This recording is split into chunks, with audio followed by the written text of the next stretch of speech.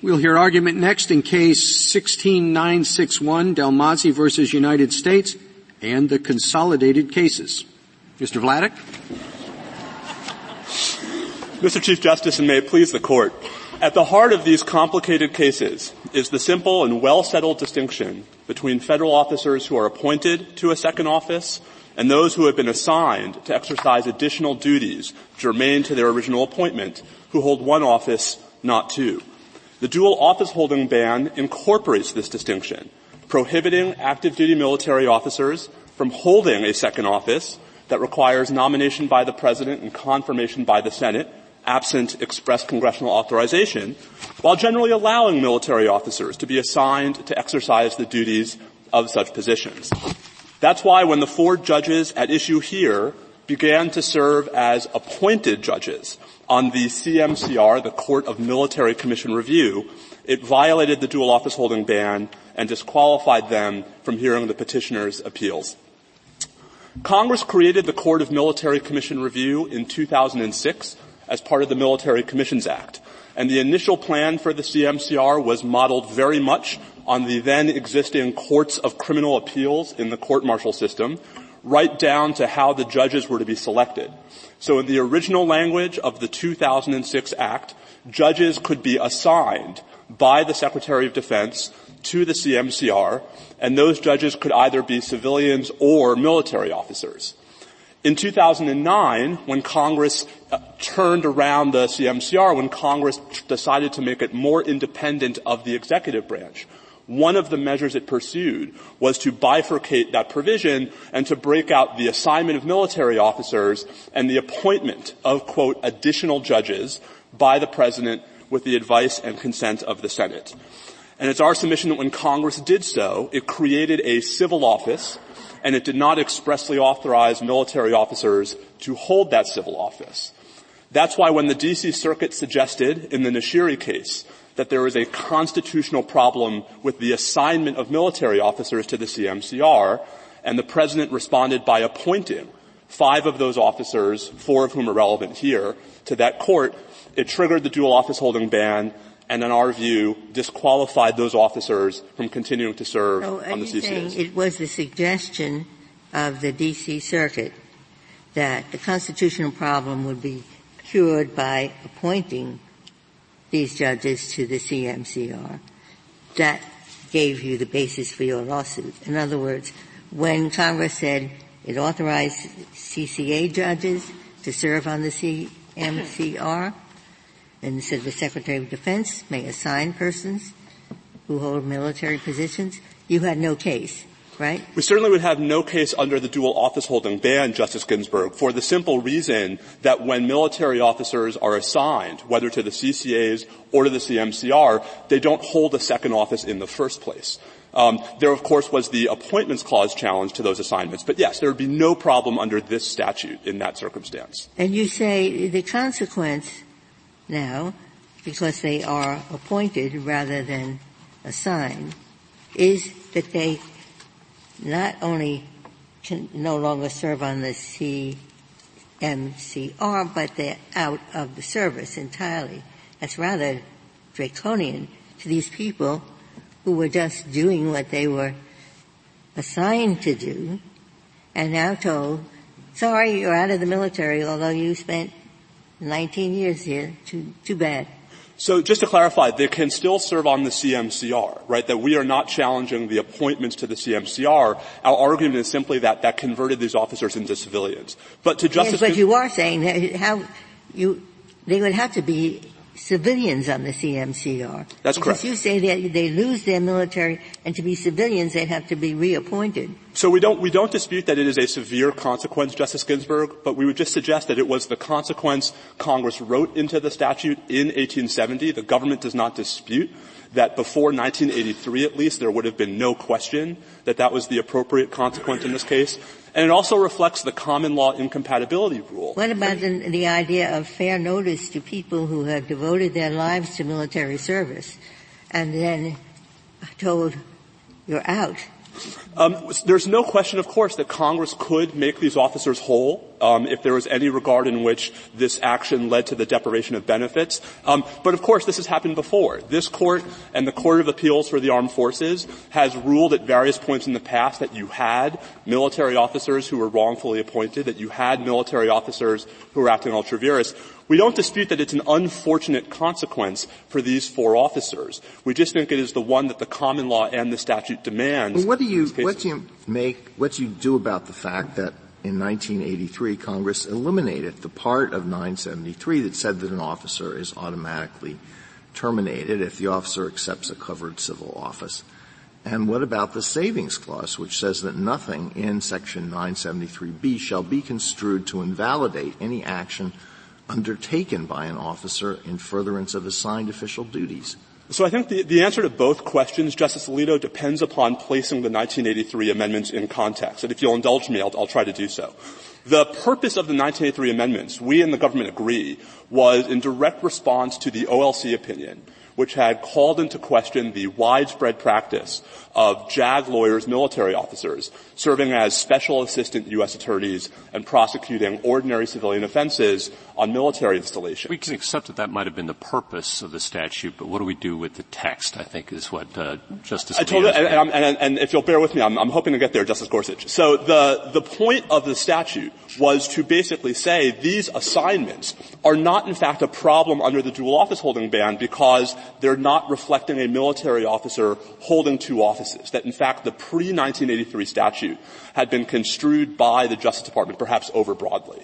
And so both the savings clause and the elimination of the automatic termination language were with an eye toward this purpose, to narrow the scope of the dual office holding ban. Got it. Still waiting for the text argument. So there's no text, of course, on termination. Now, the text of the savings clause refers to actions in furtherance of assigned official duties. You'll find this at page 10A of the blue brief. And, of course, the question is, what does assigned mean in that provision?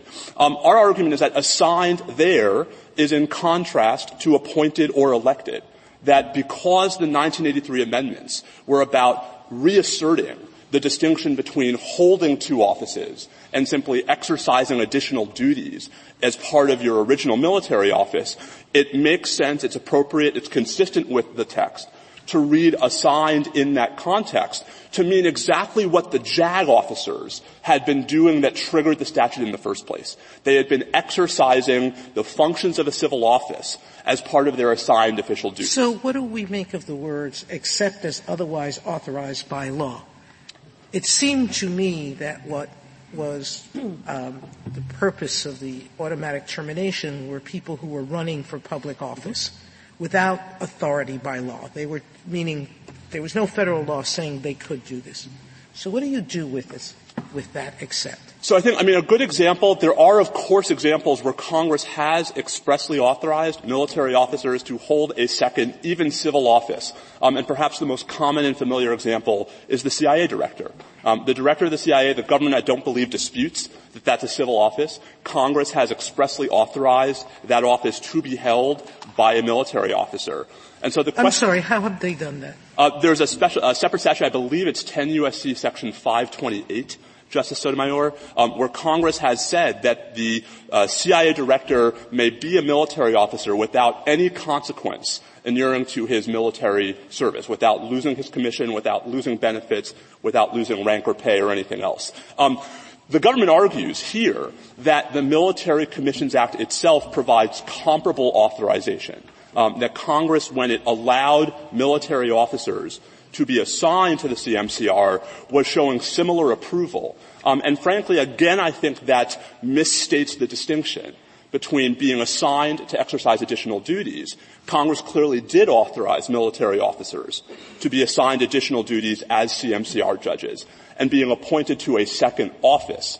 There's no language in the Military Commissions Act, especially the provision that refers to the appointment of additional judges. That's section 950FB3, and I apologize for the number of section numbers and acronyms. There's no language in that provision, Justice Sotomayor, that comes anywhere near suggesting that in 2009 Congress was thinking about military officers when it created this separate appointed office that it was allowing additional judges to hold. What about what about, I mean, there are a lot of statutory hurdles you've got to get over. What about 973D, which delegated to the Secretary of Defense the authority to prescribe regulations to implement the ban on dual office holding? And the Secretary has said in regulations that under the actions undertaken by a member in carrying out assigned military duties shall be invalidated solely by virtue of such member having held or exercised the function of a civil office in violation of the prohibitions of 973B. So I think thank you for pointing out the directive. I think the key language in the directive is actually the provisions in sections 4.6, which you'll find at pages 18A and 19A of the blue brief. And what the directive does, Justice Alito, is the directive says we, the Defense Department, are recognizing circumstances. Where is this? I'm sorry. I'm sorry. It's pages 18A and 19A of the blue brief in the appendix. The directive was the Secretary's response to the provision Justice Alito cited, to Section 973D, which delegated to the Secretary of Defense the power to promulgate regulations to enforce Section 973. And Justice Alito, I think it's telling that the Secretary's response, and this is page 18A of the blue brief, was to delineate 8 specific categories of cases where termination of the officer's military status was not to be the consequence, basically reflecting the Vietnam-era concerns that the government raised in its brief, identifying circumstances where the remedy for a violation of the statute was not going to be forfeiture of military office. I'm sorry. I'm just curious. Why is this a civil office? Can you hear me? I can. Thank you, Justice Breyer. So on civil office, and I want to make sure I get back to Justice Alito's question, but so Justice Alito, as we say in our reply brief, it would have made no sense. There would have been no need for the Secretary to identify the 8 circumstances in which a military officer was not going to have to surrender his military office if the 1983 statute did, in fact, as the government argues, categorically eliminate termination as a consequence. If I might turn to Justice Breyer's question, with regard to civil office, for us, of course, the key to concluding that an appointed judge on the Court of Military Commission Review holds a civil office is the fact that Congress has created the office by statute, that it exercises the sovereign authority of the United States, and that it can be held, and indeed is held, by civilians. That is in contrast to the... Why that? I mean, after all, Congress creates the military by statute, and it appoints all the officers by statute, and they're all confirmed by Congress. And this is a commission that normally serves in areas where it could be under civilian control, but the civilian courts are not functioning, and therefore we have a military commission serving the ordinary officers. Now, all those things seem military, special, and if you want to know if you want to use, did Congress intend military officers to serve on it, and in the absence of that it's civil, they did.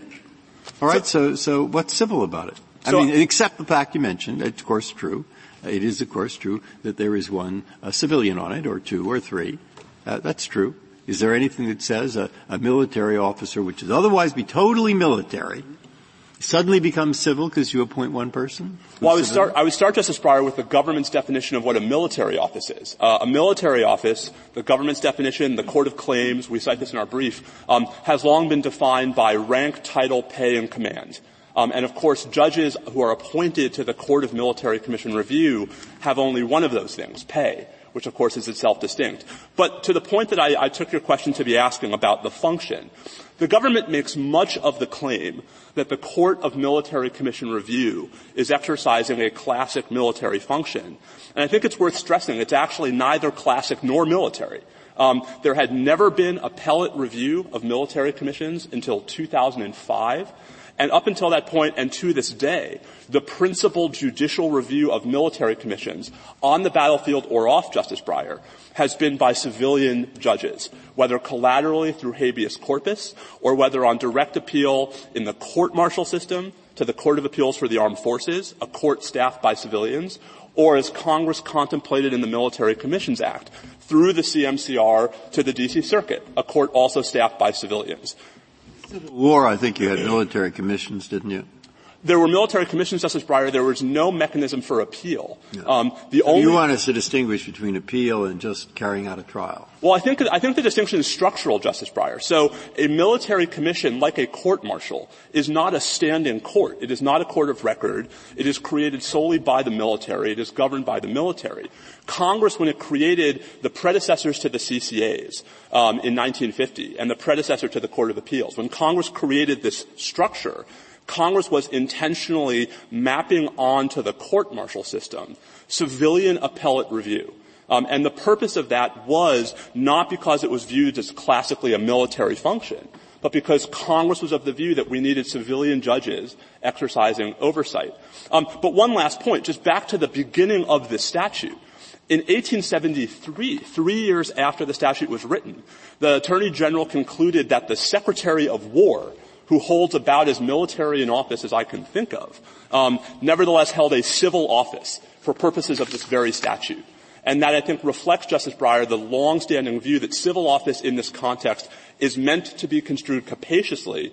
Back to Justice Alito's question, it's part of why, in 1983, Congress added the 3 limiting criteria, that the civil office has to require an election, or an appointment by the President and confirmation by the Senate, or one of the offices listed in the executive schedule, because the standalone term civil office had been read so capaciously. Is there anything incompatible about serving on a CCA, which deals with ordinary court-martials, and service on the CMCR, which deals with enemy combatants? So, certainly, Justice Ginsburg, we think there's first, of course, statutory incompatibility. That the dual office holding ban, if read correctly, creates a statutory incompatibility where any functional incompatibility is actually a secondary consideration. But is there any functional?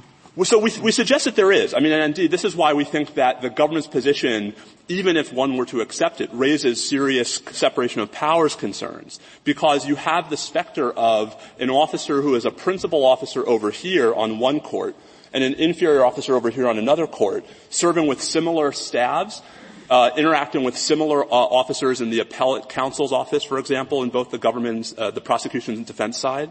And so we think that there's a reason why the government has been unable to identify a single example of this kind of dual office holding in American history. What is the big deal, though? What is the big problem with being a principal officer in one context and an inferior officer in the other? There's no default. It's not like you're branded one or the other, that you carry it around with you wherever you go. No, of course not, Mr. Chief Justice. And it's not our suggestion that it's a categorical incongruity. Our point is simply that if you disagree with our interpretations of the relevant statutes, and if you conclude that there is, in fact, no problem today with this particular arrangement, in this context, there might be a unique concern of incongruity because, Mr. Chief Justice, of the overlap in personnel, because of the sensitivities of the command structure, because of the very real possibility that individuals with different authority on different courts might, not intentionally, but just by being there, unduly influence the actions of those who are subordinate to them in one context, but perhaps their peers in another. Mr. Vladeck,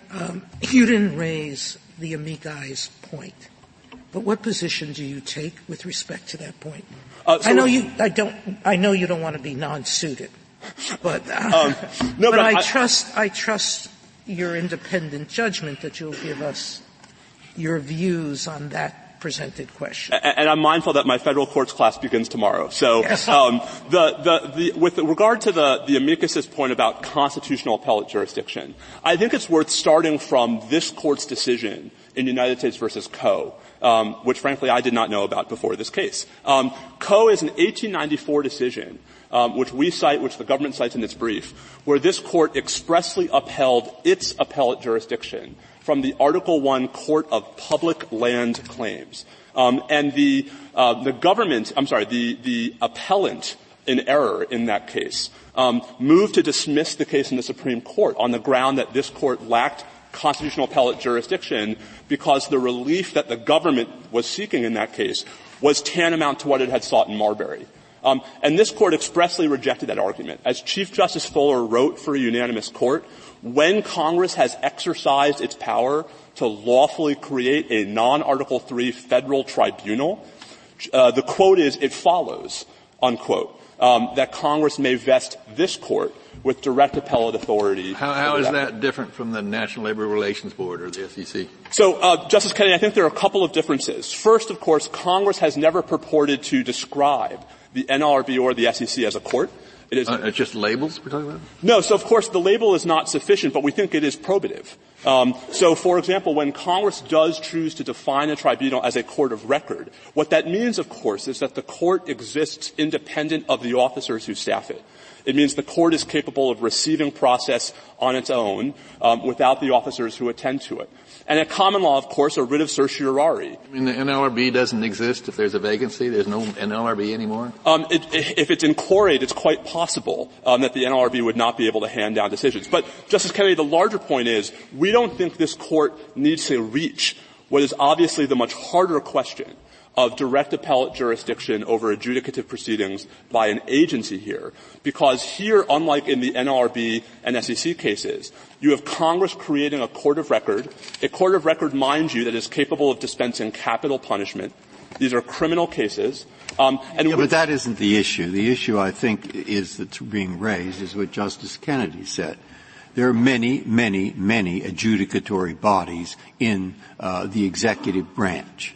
And what the amicus says is, if you don't want to have jurisdiction by cert directly from all of those rather than through a court of appeals or a habeas court, if you don't want that because you think that is inconsistent with separation of powers, then you'd better find a way or a reason or a sensible difference between this case and the NLRB and the SEC. And what the amicus says is that Coe and the other cases that have upheld it, I'm not sure how he deals with Palmore, and I don't know about the DC. I'll have to ask him about that. But the leaving that to the side, they all not only have the attributes of a court, but they also have jurisdiction over a territory. Now, I think that is what he sees in the prior cases. And he says that is not true here. All right? Now, if you do not agree with that, why? If you have a different test, why? If you would bring in all the NLRB, then say it. So, again, first of all, let me take this in order if I might, Justice Breyer. One question. Indeed. Although I hope you'll indulge me in multiple sentences. With regard to the territorial point, I think it's worth reminding this court of its decision in Palmore, where Justice White went out of his way to uphold jurisdiction over the D.C. Court of Appeals because the territorial courts looked like military courts, right? That is to say, the analogy between the military and territorial courts is actually deeply embedded in this court's non-Article III jurisprudence. And so I think actually there's a quite decent overlap between the two. With regard to how this court could distinguish and save for another day the question of when Congress could give it direct appellate jurisdiction over administrative tribunal, I do think the fact that Congress has called the Court of Appeals for the Armed Forces a court of record, that it acts like a court of record, and that it dispenses judgments in criminal cases are all reasons that distinguish it from administrative adjudication. And if we're really focused on Chief Justice Marshall and Marbury, I think it's worth reiterating that just 4 years after Marbury, in Ex parte Bowman, the Chief Justice went out of his way to distinguish cases in which this court was asked to review the decisions of a lower court by which a citizen has been committed to jail. Does the President? I thought the court of record was the court. For years I must have been under a misapprehension. I thought the appeals courts of the circuits are not courts of records, but the district courts are. And that is because in the district courts there is a record.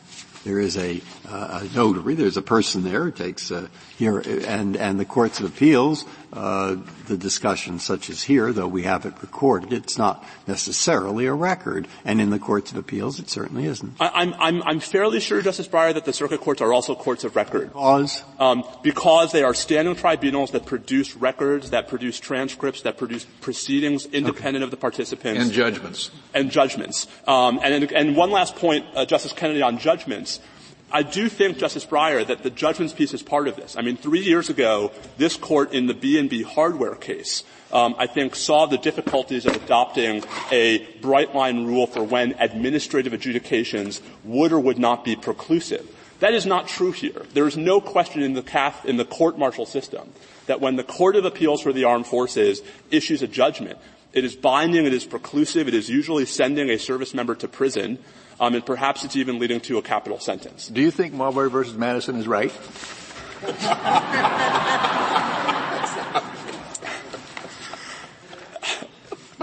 Particularly as to the interpretation with such exceptions as Congress may make. So I will confess, Justice Kennedy, that I may perhaps belong in the school of scholars who thinks that Chief Justice Marshall read both the statute and the Constitution to reach the constitutional question he wanted to reach. I'm not sure that he nevertheless didn't end up with the wrong answer. And again, I think for purposes of the question presented in this case on this Court's jurisdiction, the more relevant case is not Marbury, but Bowman. And if I may, Mr. Chief Justice, I'd like to reserve my time. Thank you, counsel.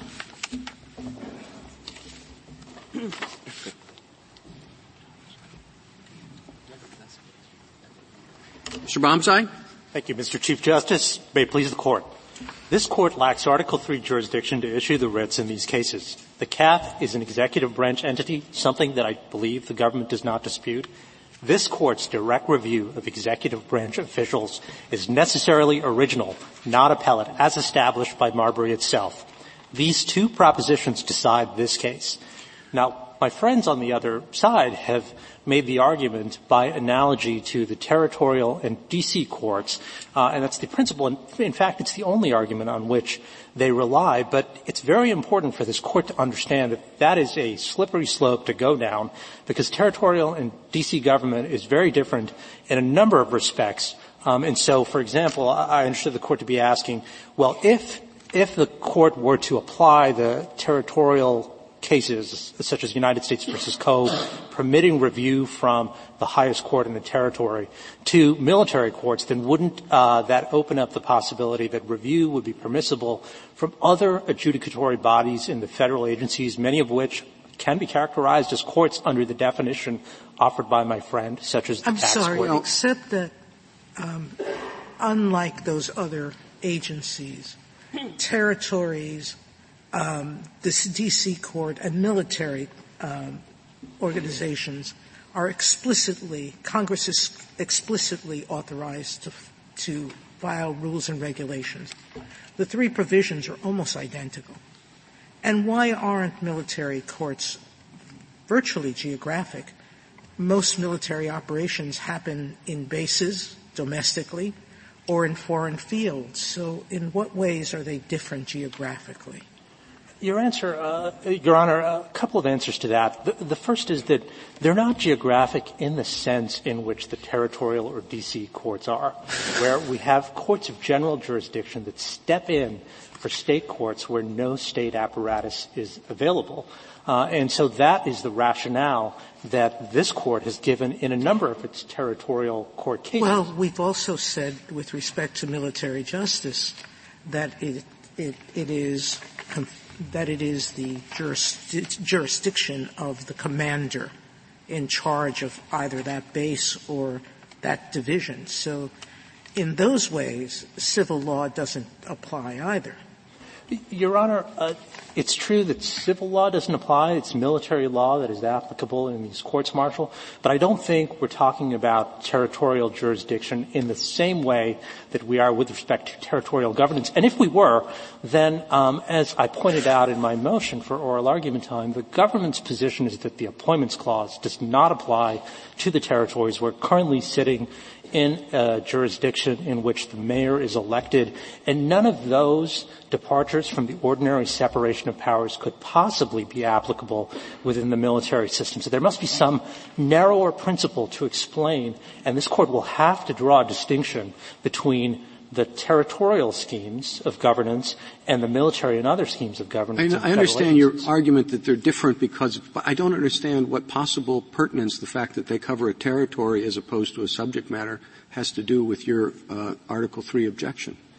Your Honor, it's both. It's the reason why territorial courts were created, and this is Chief Justice Marshall's opinion in American Insurance versus Cantor points this out, that that Article III courts, under the understanding of Article III at the time, may not have been able to resolve certain disputes that were necessary just in order to govern a group of people, such as divorce disputes. So your doctrine wouldn't apply if the Article III court couldn't do it, then you have to say it's all right for them to do it in a way that seems inconsistent with your theory? Not at all, Your Honor. What I'm pointing out is that the territorial courts were created for a certain reason, and that is that they stepped into the shoes of state courts where state courts were not available. And that explains why certain principles of the structural separation of powers don't apply within the territories in D.C. I guess I don't understand why the exact same rationale wouldn't apply here. In other words, a member of the military assaults somebody on a military base, and Congress decides we don't want that assault to be prosecuted in the state court. We want that assault to be prosecuted within a system of military justice. So Congress is essentially doing the same thing. Look, the regular state courts are not suited to decide some set of cases. We're going to set up a different set of courts, territorial on the one hand, on this hand, partly territorial, but also defined by subject matter. Your Honor, I think it is by people, really. I think it is different in relevant respects, and the court's decisions in this area have treated these two types of courts differently. And so, for example, ex parte Vallandigham or the Gordon versus United States case, which we cite in our brief, are about military courts and about the initial incarnation of the court of claims, and this court denied jurisdiction and said that it could not directly review either of those courts. That contrasts with the court's approach to United States versus Co. From a territorial court. And so there must be a line that can be drawn between territorial courts and these other types of adjudicatory bodies that are within the executive branch. And I submit that the line that I have proposed is the easiest and best line that explains all the cases, as well as allows the court to say that all bodies that are within the executive branch cannot be subject to this court's direct review. May I go back to the beginning of your argument? You said that the CAAF exercises original jurisdiction. But let me ask you first, does this cases that come to the CAAF, arise under federal law? Yes, Your Honor, and if I may just say that I believe that this court exercises original jurisdiction in this case, so I don't believe that the CAAF... All right, then how does it get to be original jurisdiction when the CAAF is an appellate body, that it is not making original deciding in the first instance? It is an appellate body, so it goes to the courts-martial, and it goes to the CCA, and then, so that's one level of review. CAAF is a second level of review. It is exercising appellate jurisdiction. It is not hearing the case in the first instance. Your Honor, all of that may be right, but for constitutional purposes, this court is the first Article III court to be reviewing an executive branch decision. Suppose Congress made the CAAF an Article III court. That would be perfectly constitutional, Your Honor. It would completely alleviate the constitutional problem. And that would alleviate your concern here? Absolutely, Your Honor. This would fix the constitutional problem. Or alternatively, as with most of the federal... It wouldn't affect the commander-in-chief argument? Your Honor, that may be some separate argument that I have not fully explored, and I don't have a position on that. But I'm also worried about two things. One, if we took your test, what about the D.C.? Look, the D.C. Circuit is the exercise of the federal judicial power. The D.C. not the circuit, but the Court of Appeals. But it isn't an Article III court. They have limited terms. What? The D.C. Court of Appeals is not an Article III court. Yeah. So how do we explain the decision of upholding that? I mean, appeals from that. Your Honor, the explanation is that the D.C. courts, the local courts, stand in the same position as territorial courts. Or weren't the territorial courts, there were Article I courts, I guess, But didn't Congress intend, under your theory, to delegate to those courts part of its judicial power or not? That is true. In the territorial courts, were they life appointments? They were not. No, Your Honor. They were not life appointments, but they could exercise. Okay, so I got your point. But now what about the government's argument that what we should do is look back to history and say the tradition at the time of the writing of the Constitution would have been to consider military justice as a functioning judicial system. And that isn't true of the NLRB, and it isn't true of the other agencies. And because they both have the characteristics, or many of the characteristics, of courts, and would have been so considered historically, that it is appropriate to exercise appellate jurisdiction from their decisions. Your Honor, respectfully, I don't know if that is entirely the government's position that you might want to ask my friend. Yeah. And that is because the government appears to concede that this court in ex parte Volandigam held that it could not directly review a military commission in that case because the military commission did not exercise the judicial power in a relevant sense. And as I understand the government's argument, it is that this court can review the CAF. The CAF is different because it has been codified by Congress. I see that my time is up. Why don't you take another couple minutes? Thank you, Your Honor. The CAF is relevantly different because it has been codified by Congress and exercises its authority in a more formalized sense than the ad hoc military commissions in the Volandigam case. When we write this opinion, whichever way we come out on the issue you're arguing, will it be necessary for us to define what a court is? Your Honor, it would not be necessary. I submit that the simplest way to decide this case is the one that I proposed in my opening, which is that it is undisputed. I believe the government does not dispute that the CAF is within the executive branch, and this court could simply say that it's direct review of the executive branch. Well, but how does that really fit with the language of Article 3, Section 2? Because what Article 3 says is the judicial power shall extend to all cases, and then talks about in those cases or in various ones of them, the Supreme Court shall have appellate jurisdiction. Now, there might be uncertainty as to what cases means with respect to a good many things. But I would have thought that when we're talking about the proceeding here, which is a criminal prosecution with big criminal sentences, including the death penalty, I would have thought that those criminal prosecutions are indeed cases under the language of Article 3. Your Honor, I think the answer to that question is that Marbury establishes that it's more than simply a case that triggers this court's jurisdiction, that there's something to the language of original and appellate. And original jurisdiction, because it's specified in the Constitution, by implication means that appellate jurisdiction can only be exercised from certain types of bodies. And incidentally, that is not only the position that Chief Justice Marshall embraced in Marbury, but it's also the position that Alexander Hamilton embraced in the Federalist Papers. It was proposed at a number of the state conventions ratifying the Constitution and embraced by a number of the cases that the Court decided in its early years that are cited in our brief. And so I think that answers why it's not simply a matter of a case, and one could understand the dispute between Marbury and Madison. If I understand your answer, you're not pointing to anything in Article 3. Is that correct? You're pointing instead to Marbury and saying that the principle derives from there.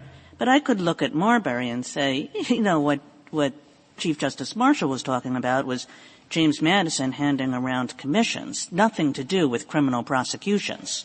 Your Honor, I do believe that I'm pointing to something in Article 3, and that's the original and appellate jurisdiction provisions and the appropriate structural inferences that can be made from them. But that's all with reference to the cases. The Supreme Court shall have appellate jurisdiction over these various cases.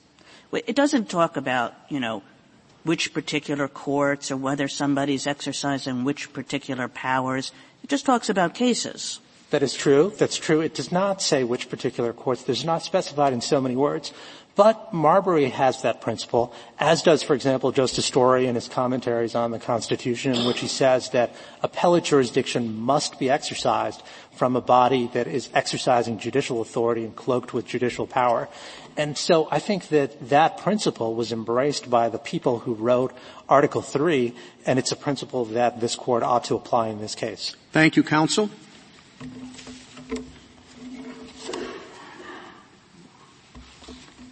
Mr. Fletcher. Thank you, Mr. Chief Justice, and may it please the Court.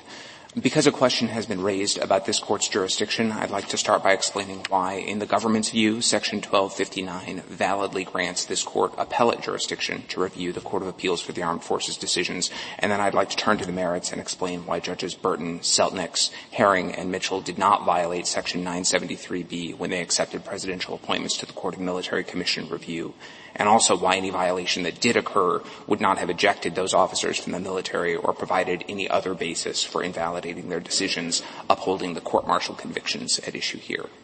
Now, on the jurisdictional question, we start, as I think all the parties before the Court do, with Chief Justice Marshall's decision for the Court in Marbury v. Madison, which says that the essential criterion of appellate jurisdiction is that it revises and corrects the proceedings in a cause already instituted and does not institute that cause. Under that standard, Marbury was an original case because the parties came to this Court in the first instance and asked for an order directing the delivery of a commission. If you read the report of the decision before you get to the Chief Justice's opinion, you find this Court taking evidence by affidavit, ruling on objections, hearing testimony, essentially.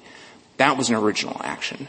This case, by contrast, is an appellate action because it comes to the Court on review of the Court of Appeals for the Armed Forces decision, which reviewed a criminal proceeding that originated in courts-martial and that proceeded through the separate military justice system that has existed in some form in our country since then. There are a lot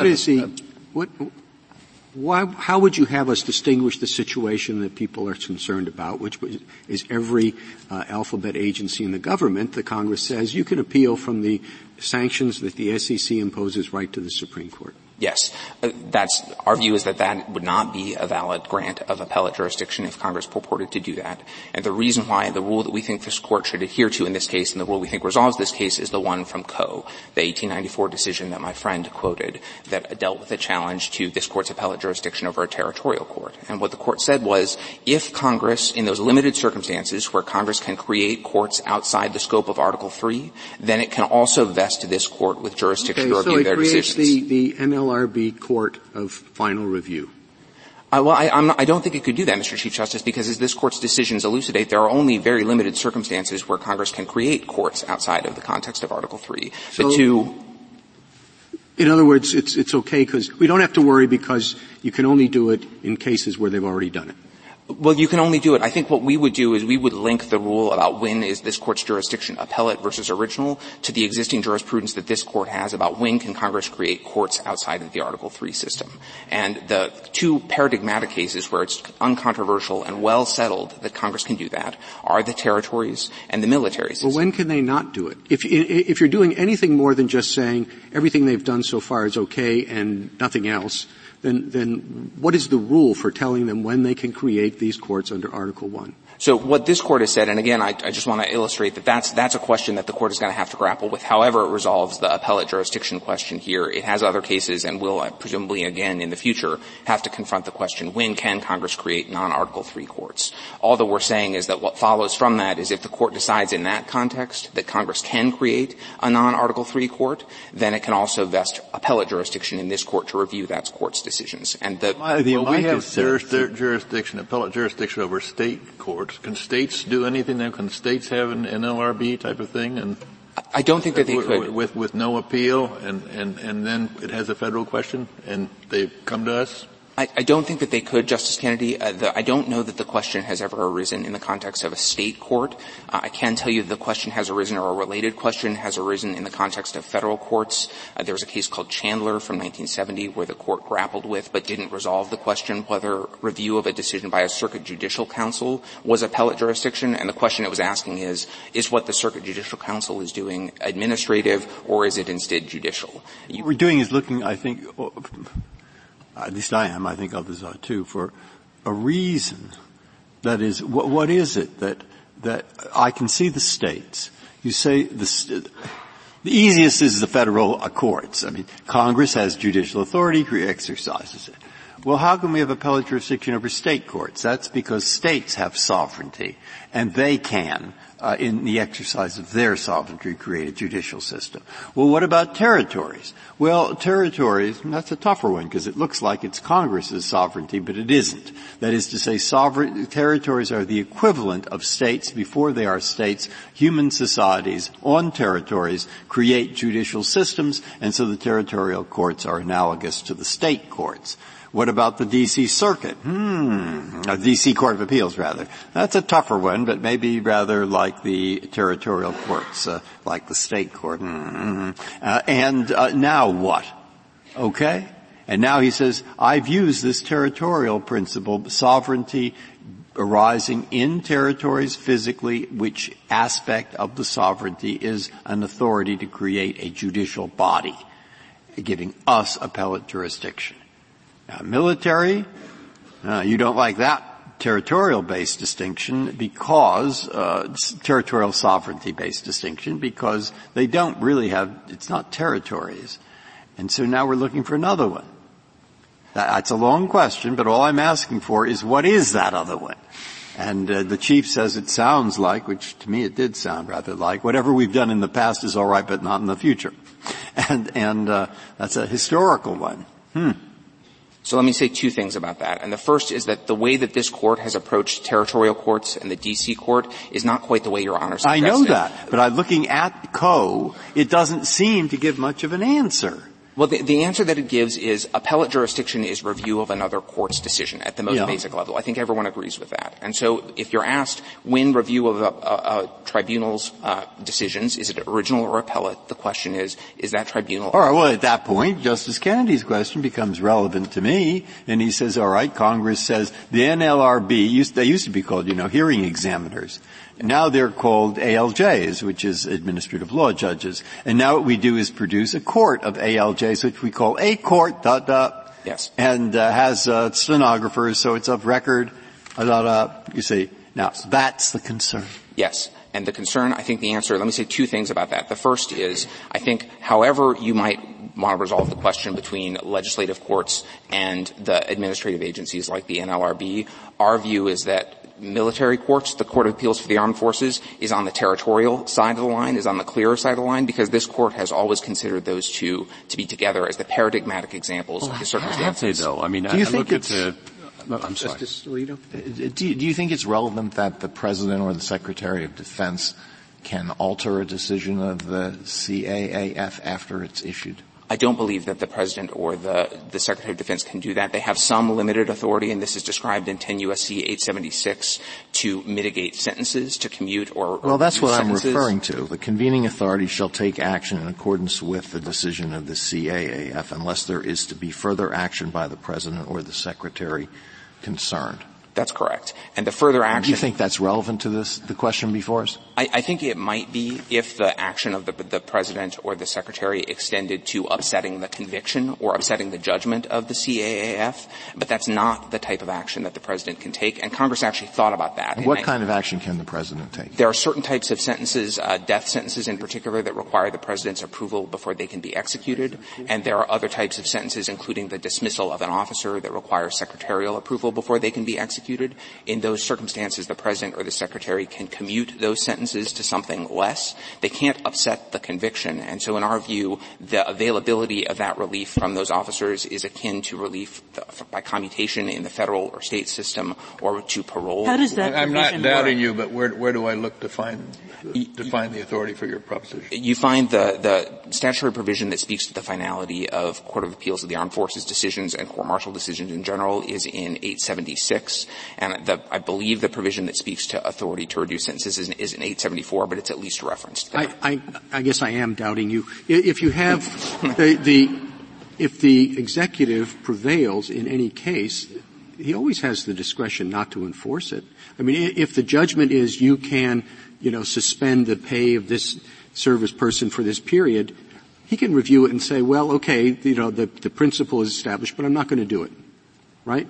Or he wins the authority, he prevails and can say, okay, you can cashier the guy out of the service, but he says, well, he's the best, gunnery sergeant in that area, so I'm not going to do it. I don't understand why you think he's constrained in any particular way.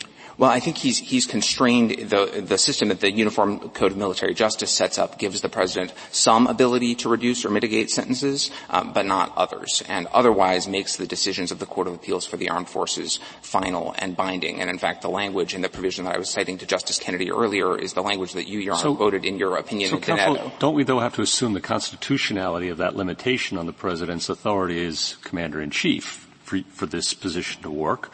And second, what if Congress were to alter that scheme and provide the president or the secretary further authority to alter the results of military tribunals? And in fact, I think the secretary, if I'm correct, has to approve the dismissal of any commissioned officer as well. That's correct. 71B. Yes. So there's another limitation on the authority of the military tribunal and another grant to a superior executive officer.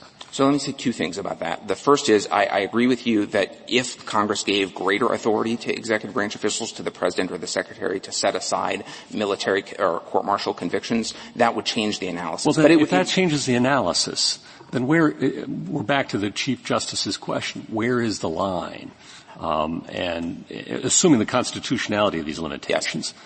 Where is the line? How much authority, how much of a court is it before it is no longer a court when it's all sitting in the executive branch, as this court ruled in Edmonds? So first and foremost, it's a court that doles out criminal sentences up to and including death. It's a court where an acquittal has double jeopardy effect. Its decisions are given res judicata effect. Those are not things that the president or the secretary can alter. Civil? I mean, I can see the next case being civil. There are consequences, maybe not of a criminal nature, but you lose a rank or a privilege or some other sort of we struggle with what's the difference between civil and criminal all the time in this court. Well, I think there's no doubt that courts martial are criminal, and the fact that they are able to impose criminal punishment. I accept that. I'm saying, well, what about the next case? Why would we draw the line there when civil penalties today are very harsh and severe? And you can see Congress setting up a court with very extreme civil penalties and very little executive oversight.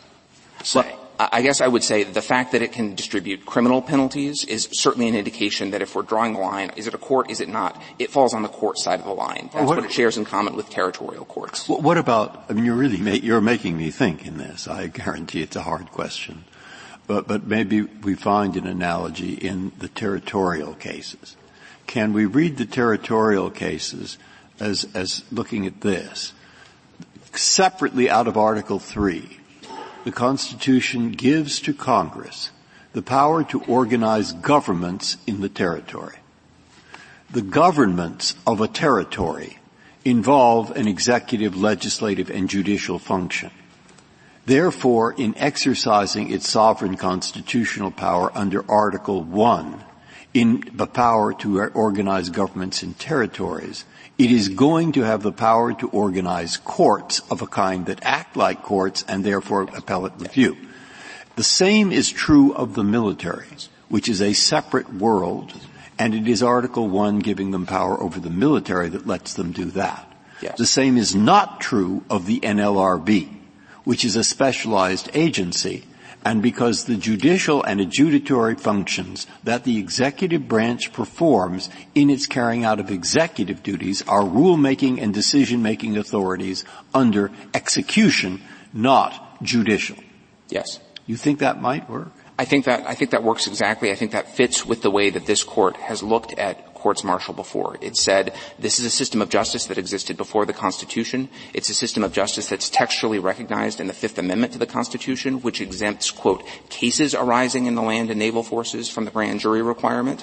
And it's a system that this court has always understood in light of that history and that textual recognition to be a court system that Congress can create outside of Article 3. Mr. Fletcher, maybe it's a good time for us to let you get to the merits of the case. I appreciate that, Mr. Chief Justice.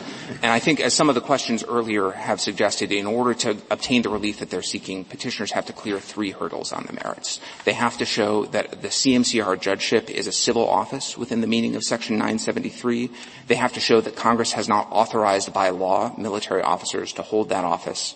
And then they have to show that a violation of that statute, if it occurred, automatically ejected these officers from the military when they accepted their appointments to the CMCR of May in 2006 and invalidated the officers' subsequent decisions in Petitioner's criminal appeals on the courts of criminal appeals.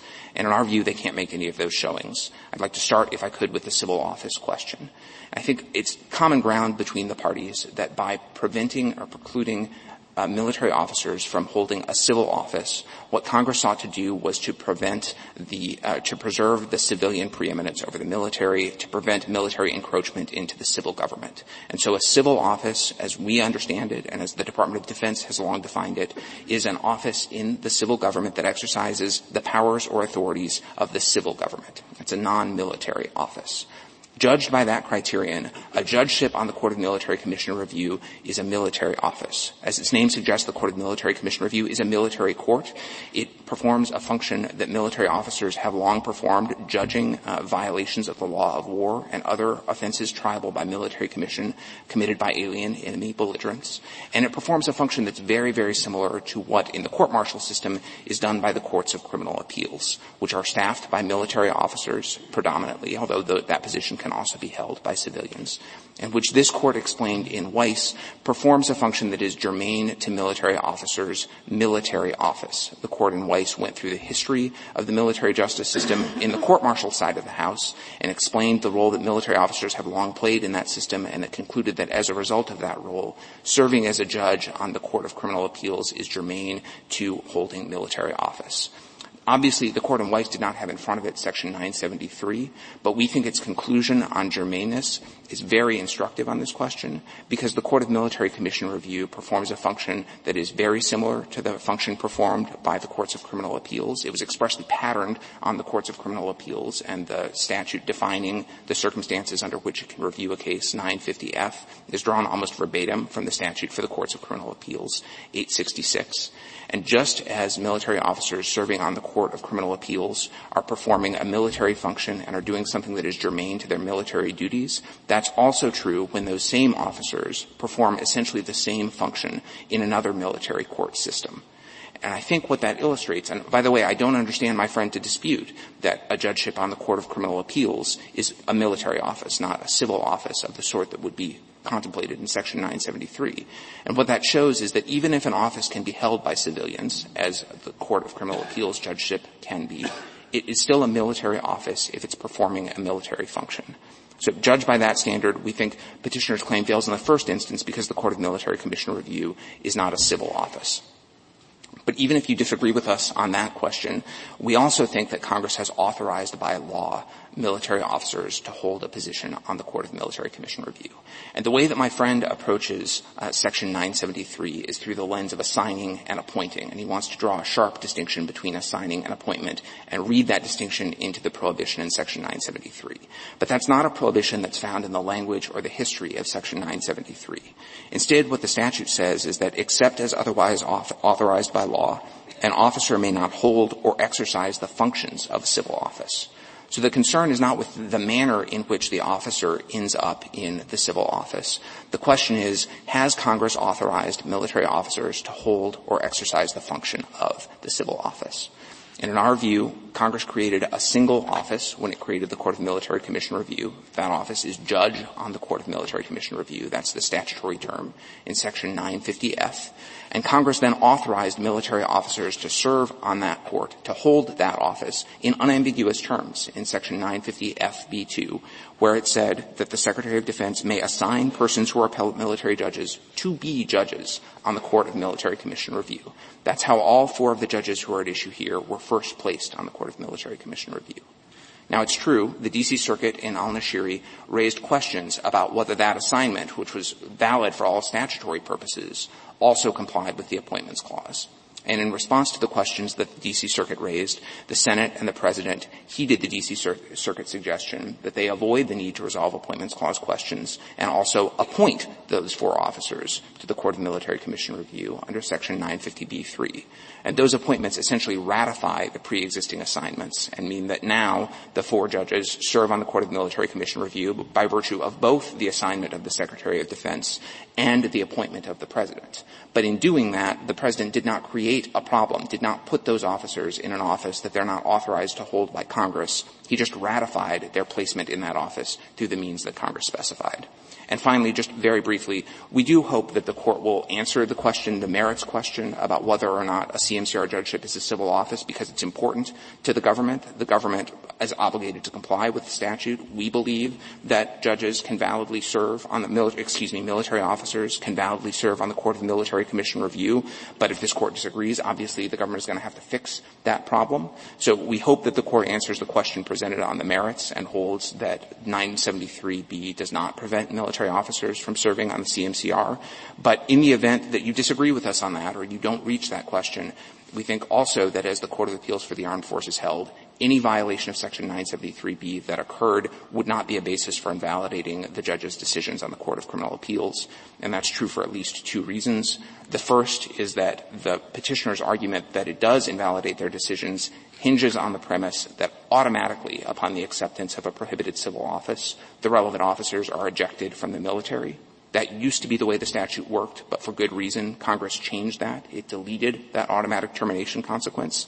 Now, when a violation of Section 973 occurs, the government and the officer have to fix it by either giving up the military office or giving up the civil office. But those things happen as a result of administrative action once the violation comes to light, not retroactively and automatically by virtue of the acceptance of the civil office. And second, and even more clearly, and I'll close on this, Congress enacted a savings clause that says that nothing in Section 973 can be used to invalidate the actions of officers in furtherance of assigned official duties. And that perfectly describes what happened here. My friend is correct that it may also describe what military officers do in civil offices. For example, the special assistant U.S. attorneys, JAG lawyers who are assigned to be special assistant U.S. attorneys, perform civil functions in furtherance of their assigned official duties. If your reading of the authorization or the savings clause is correct, then you really have no reason to fix any problem that's been identified, right? Except you see the person shouldn't be serving there, but everything he does is okay, so we don't have to remove him. Well, no, I think we think we are obligated to comply with the law, and the executive branch does and takes that seriously. And that's the history of enforcement of the civil office holding prohibition, is that as the Olson memo, for example, that brought to light the violation that had been happening before 1983, the government raised the issue and then took action to correct the issue. How would a problem arise, given the savings clause? Given the savings clause, I think a problem would arise in the way that problems arise. There are lots of statutes that apply to federal personnel matters or that prohibit certain actions by federal employees, but don't invalidate their actions as a result of a violation. And the way that those things are policed are by inspectors general, by congressional oversight, and the Government Accountability Office, by the Office of Legal Counsel and the lawyers within the agencies. All of those things are still available, and indeed the sources cited in the briefs show that the government is taking seriously its obligation to enforce the statute. That will continue. And in fact, the directive also that we cite makes the acceptance of a civil office. If an officer just goes out and does it, on their own without authorization,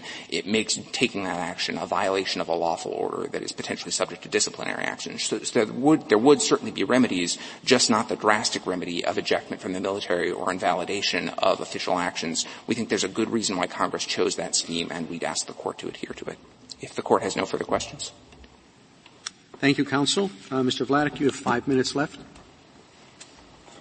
Thank you, Mr. Chief Justice. Just to briefly address one point on jurisdiction before turning back to the merits, the amicus relies on this Court's decision in Vallandigham. I actually think Vallandigham proves the point that both I and Mr. Fletcher were trying to make. The Court in Vallandigham went out of its way to explain why the military commission itself was not, quote, judicial, unquote, in the sense of Article 3. The analogy, of course, to this case would be to the underlying court-martial proceeding, and not to the decisions by the courts of criminal appeals or by the Court of Appeals for the Armed Forces.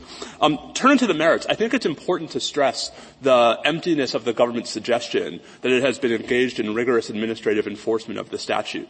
On its reading of both Section 973B5 and of the deletion of the automatic termination provision, there is in fact no consequence for violating a statute Congress enacted to ensure civilian control of the military, for protecting the civilian sphere of government from having military officers serving in all kinds of positions. And there would be no remedy, especially in a case like this one, where the problem at issue is not a general objection to military officers serving in administrative positions, but a very specific objection to military officers serving as judges. This court has for decades suggested that there are unique separation of powers considerations and there are unique doctrinal and common law reasons to take especially seriously concerns that judges are acting without authority. It's why this court in both the Ryder case and Nguyen held that the de facto officer doctrine does not apply to immunize at least non-technical violations of judicial assignment rules. And it's why the separation of powers problem we've identified is especially serious in this context. One last point, though. The government did not talk about the Commander-in-Chief clause in its merits argument, but I think it's worth stressing just how serious a Commander-in-Chief clause problem a ruling in its favor could create. Under judges who are appointed to the Court of Military Commission Review under Section 950 FB3 serve with good cause removal protection. What that means is if they're military officers, they are insulated from removal by good cause, which of course takes them out of the chain of command. Now, rather than suggest that that is a constitutional constraint on the President as Commander-in-Chief, the government argues that, in fact, a judge who is appointed to the CMCR by the President and confirmed by the Senate can be reassigned by the General Counsel of the Department of Defense. There is no suggestion in the Military Commissions Act that Congress intended such a, frankly, bizarre reassignment scheme, and there's no explanation for how that would solve the Commander-in-Chief clause problem. We agree that that question is not squarely presented here because it would only invalidate the ability of these judges to serve on the Court of Military Commission Review. But given that there is a petition for writ of mandamus pending in the D.C. Circuit by two of the defendants in the 9/11 trial, we think it incumbent upon this court to reach the merits question and not just rely on the remedies consideration, even if it is inclined to affirm the decisions below. There are no further questions. Thank you, counsel. Thank you, Mr. Dalmazzi, for your participation. The case is submitted.